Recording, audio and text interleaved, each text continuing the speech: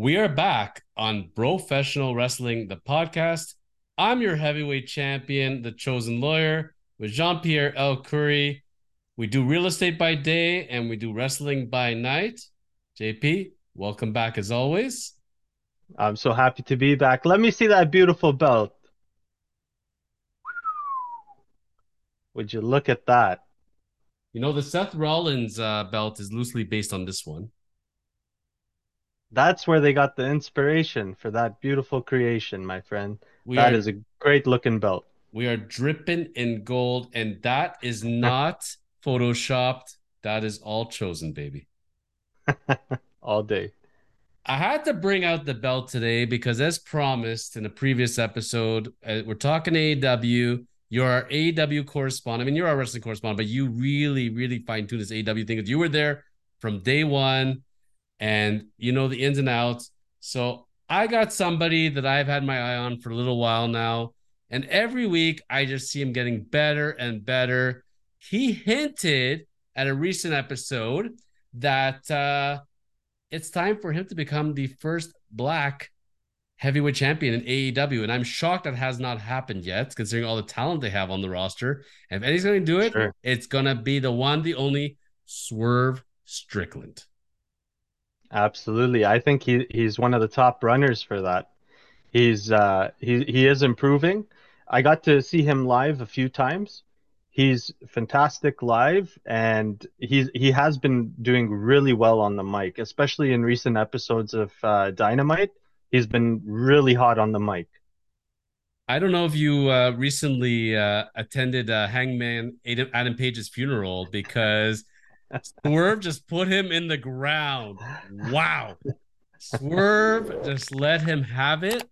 And I've been thinking the same things for a long time about Hangman, and it was a beautiful thing. There's something about Swerve, the whole mystique. He walks in with the jacket, with his hands in his pockets, the music that blasts with Prince Nana and the Mogul Hmm. Embassy. He's got the big boys behind him, Big Bill and Brian Cage, and he's just so badass. I love it. And so I wanted to give him his tribute and his time because I think people really need to appreciate this. You know, there are people they think, oh, Swerve just came out of nowhere and put this together. Swerve has devoted his life to wrestling. So, some information as I did my research on this. So, Swerve comes from an army background and he traveled around with his dad in the army. Swerve was originally enlisted into some sort of military uh, training.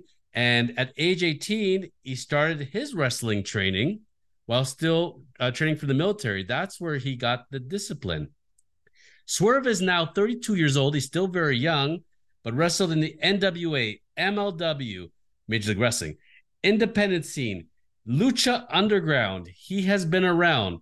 Born Stephen Strickland, became Shane Strickland, became Isaiah Swerve Scott in NXT and WWE. Hmm. And he brought it all together because in AEW, you get to be your own name. So he is Swerve Strickland.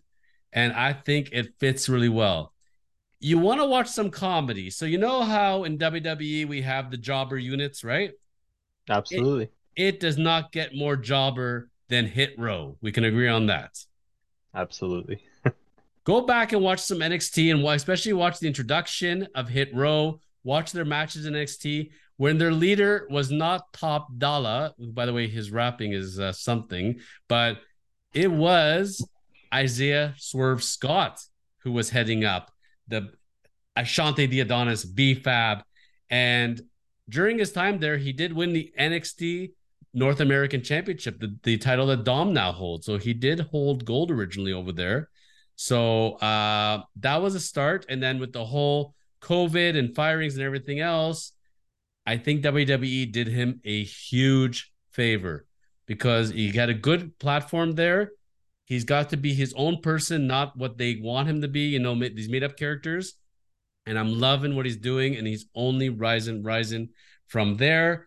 I like the whole Prince Nana thing. I was going to mention a few other parts. I did not realize this when he was originally with Keith Lee before they broke up. The tag team was called Swerve in Our Glory. That's right. Yep. What the heck is Swerve in Our Glory?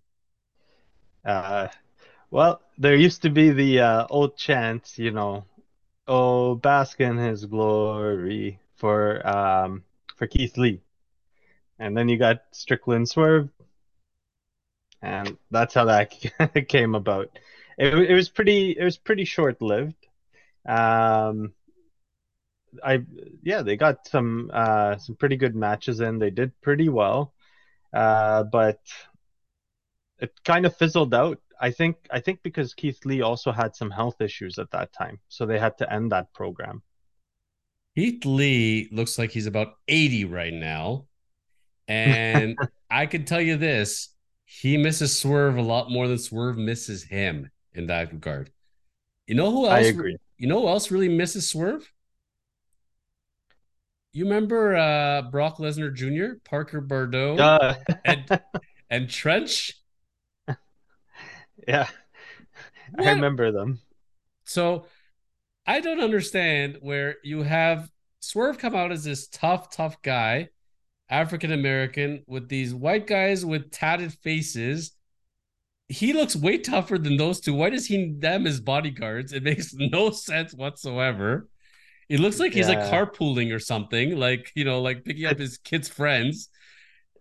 I never understood that mogul affiliates thing. That fizzled out pretty quick as well. yeah. But Thank goodness. it started giving him that edge. He needed like it was like when Triple H had the guys in the sweater vests. You need your kind of like your lackeys. Yeah, for sure. And But now, yeah. yeah. Oh, I was just gonna say, like, you know what? That was pretty doomed. Like those guys, they were drier than burned toast. Like they're very little personality, very little use. So it was hard to capitalize on the talent of Swerve when you're hanging around that type of crowd. Now you see who they have with them: Brian Cage, Big Bill. These guys can all go. They're great in the ring. I'm a huge fan of Brian Cage. Big Bill's been wrestling for such a long time, had a huge fall from the top and then came all the way back. And you can't teach that. So they ended up finally pairing them with Swerve. And this unit's actually clicking really well and can actually come off as a threat. So a lot of uh, appreciation for whoever's been handling that in the back because that is a good pairing. Do you remember when they had Edge and they had the Brawling Brutes that segment for that last SmackDown? Yep. So you had Sheamus and Edge reminiscing. Do you remember how the rest of the Brawling Brutes were standing in the ring looking really awkward about it? Hmm. That's what I think of Parker Bordeaux and Trent. They're just kind of there because not to fault them, I agree with you that they're like dry, but on the other hand, they didn't have much to work with. They didn't really give them any opportunities. Like they just kind of put them out there and like just hang around and look tough, and can only do I what hear they can. you. They can only do what they can do at the end of the day. But they again they miss Swerve a lot more than Swerve misses them. Prince Nana, did you know he was a real Ashanti prince in real life? I had I had no idea. No. It's true. And you know what? I love Prince Nana. I think it's awesome. I love how he dresses. I love how he dances and sings to the Swerve Yes. song. He's a typical heel wrestling manager. He's everything I hope to be and more with my boy Mason Rush. It's fantastic. It's just fantastic. Amazing, man. And I agree with you. He does so well. I enjoy the entrances and the exits from the ring because you see them all vibing to the tune, which is really cool. You don't get too much of that. So that's really great. And it's a great song. And you swerve and And you the crowd swerve. pops, I always right? pop. I love it. Whose house, as soon as that hits, get the whole audience. Whether you love them or not, everybody responds. So good job, whoever came up with that. Can you see a day when Swerve does win gold, even if he's a transitional champion? At some point or another, can you see, for example, who's going to pick up the Triple B? Can you see Mm. a case where you can say for a little while, you know what, MJF's gotten really soft. Swerve smells his opening. He brings in his group. Big Bill, Brian Cage interfere. Swerve wins the belt. He's a new Triple B champion. I can see it. Can you see it? I can't see it just yet. I think he's more in the range of the international championship that they have. I think he's more in that category right now as it stands, but soon he'll be making his way up. I think that would be the next stepping stone right now. You mean the All Atlantic Championship to It was the international? What's All it called? Atlantic. What's it called Yeah, that's today? why I'm starting to lose. I'm What's it starting to called? What's it lose. called today? I think it's It's international, international. It right? is. It's Yeah, international, yeah. yeah, yeah. So from the international, sorry, because they keep flip-flopping on it. So the international championship, I think that would be a really good perch for Swerve, especially because you can have guys like Cage and Big Bill out there um while right now Mox he has his group of guys there too, right? So Blackpool Combat Club can come out. You can actually create a really good program out of that, and then have Swerve use that as a stepping stone to show that he is main event caliber. If there was any way to bring them into the elimination chamber, the BCC versus the Mogul Embassy, I'm all for that. And if we're gonna say Yeah. that his promo, Swerve's promo, going up against Adam Page, put him in the ground. A close number two, and I want to say it's number one, is that AR Fox one when he dumped AR Fox. Classic Swerve, classic. Yeah. So good. And I think AR Fox is still recovering from that. He hasn't been having too much success. A couple of names that go along with this because you know how everybody's all intertwined, right? Yeah. You brought up Big Bill, who I love Big Bill as well. I think it. I really wish that they pushed the tag team of Big Bill and Brian Cage. They should hold gold. They should be the new Twin Towers. I love it. I think they work Yep. really well together. What is the deal with Big Bill and Ricky Starks? I don't get it. Help me. Help me help myself. You know what? I don't get that angle yet either. We're just gonna wait and see how that ends up coming out because right now Ricky, I think he's firing on all cylinders, man. I think he's the Yes. guy who should be in that picture for Triple B. So Really? I think so. He's a heel. He's got the crowd behind him, even Okay. as a heel. He worked an amazing match with Brian Danielson. I think I think he's really earning his stripes there, man. And I think he's one of the top guys to go after that belt right now. But if Prince Nana is Brian Cage's manager and Big Bill's manager, then how does we go now to all of a sudden Ricky Starks managing Big Bill? How did that come to Hmm. play? Or is Prince Nana not his full time manager and they just kind of like collude when necessary? Is that the case? Maybe it's something along those lines, or maybe Big Bill's working both ends, right? Seeing whoever's gonna launch him to the top. Then I got your solution for you then, because you either got to put Ricky Starks in the Mogul Embassy or put him with Christian Cage. Either way, this is all good for him. This is all very good Always, for him yeah, because I liked that whole Prince Nana Christian Cage togetherness, and when they brought Swerve in and they kind yeah. of assistance with the whole Nick Wayne and Darby Allen and AR Fox and how that came to be.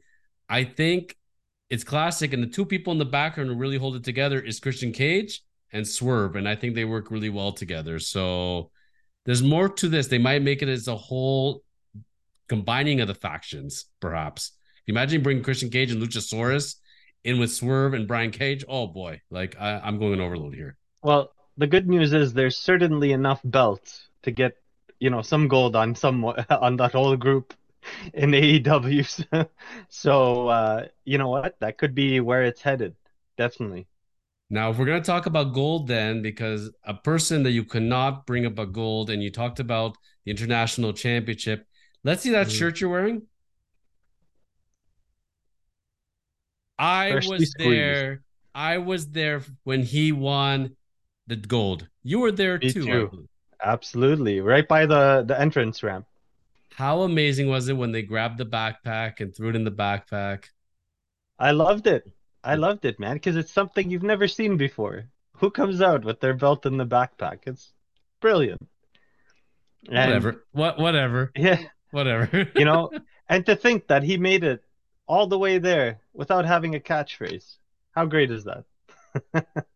You can certainly see if you're gonna say that Tony Khan has his favorites, Oh Orange yeah, Cassidy's right at the front of the bus. There's no question. He's the teacher's pet, and for good reason.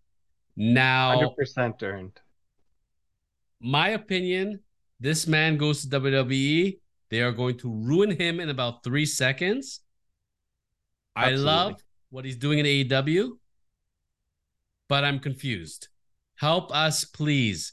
JP, what is now the future of Orange Cassidy? Having dropped the belt, the international belt to John Moxley, many saying this is actually a good thing of his career because he showed he can roll with the biggest of the boys because John Moxley is as bad as they get and Hmm. held his own. And if you're going to drop it to anybody, it was him. And now it gives him a chance to recalibrate. Do you agree with that? And what is the future of Orange Cassidy? Absolutely. Going 31 title defenses is no small task. I think he's defended it more than Roman Reigns has done since his title defense started, or sorry, his title reign started. So he was working hard. He turned that belt into a workhorse belt. He elevated that belt to a new level. I think Mox is going to help keep it at that status, if not bring it up a few more notches because that belt is relevant and it's due to the hard work of my man Orange Cassidy. He, you know what? I think he really needed time to recover. I'm happy that he dropped the belt because he was looking a little rough, moving a little slower. In his last few matches, you could see, especially against Mox, you could see the how fatigued he was. Trying to kick flip stumbling on that and a few times, and he nails that every time, right?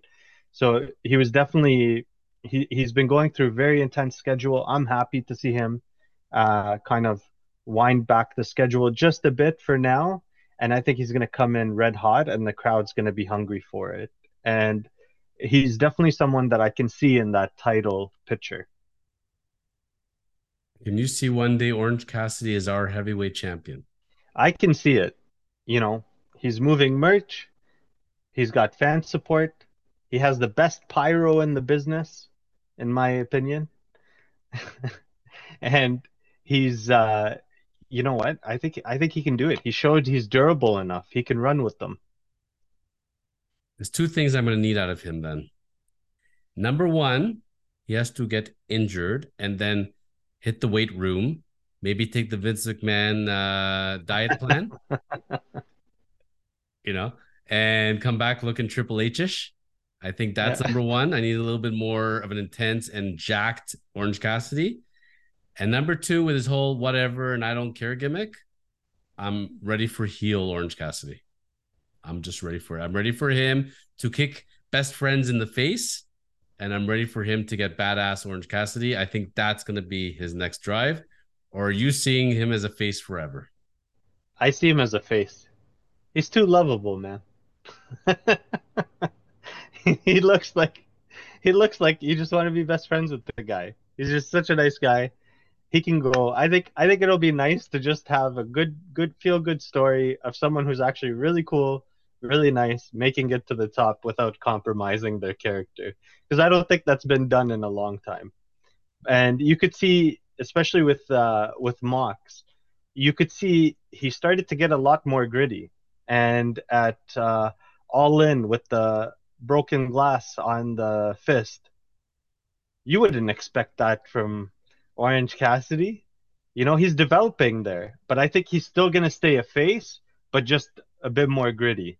And I like his look. I like his style. I think there's a lot more miles left on that one.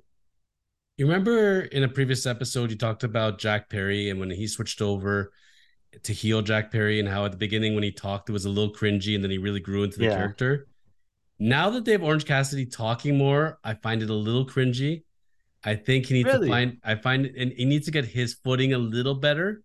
But I think as he gets more comfortable doing these lengthy speeches and everything else, I think he'll improve. I see the potential there. I love the guy, don't get me wrong, Yeah, but I'm used to him saying only a few words and just shrugging. I like that part more. It's like Solo Sokoa. I don't want to hear him talk. When he talks, it doesn't work for me. I like him it's quiet and let Paul Heyman, let your manager do the talking.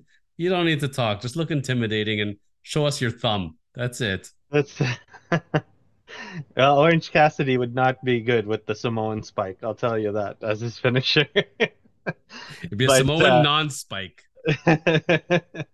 but you know what? It would be I think really great for him to kind of come back. You know, I could see him coming back a bit bigger. He does look actually a little more filled out than when he first came, I think.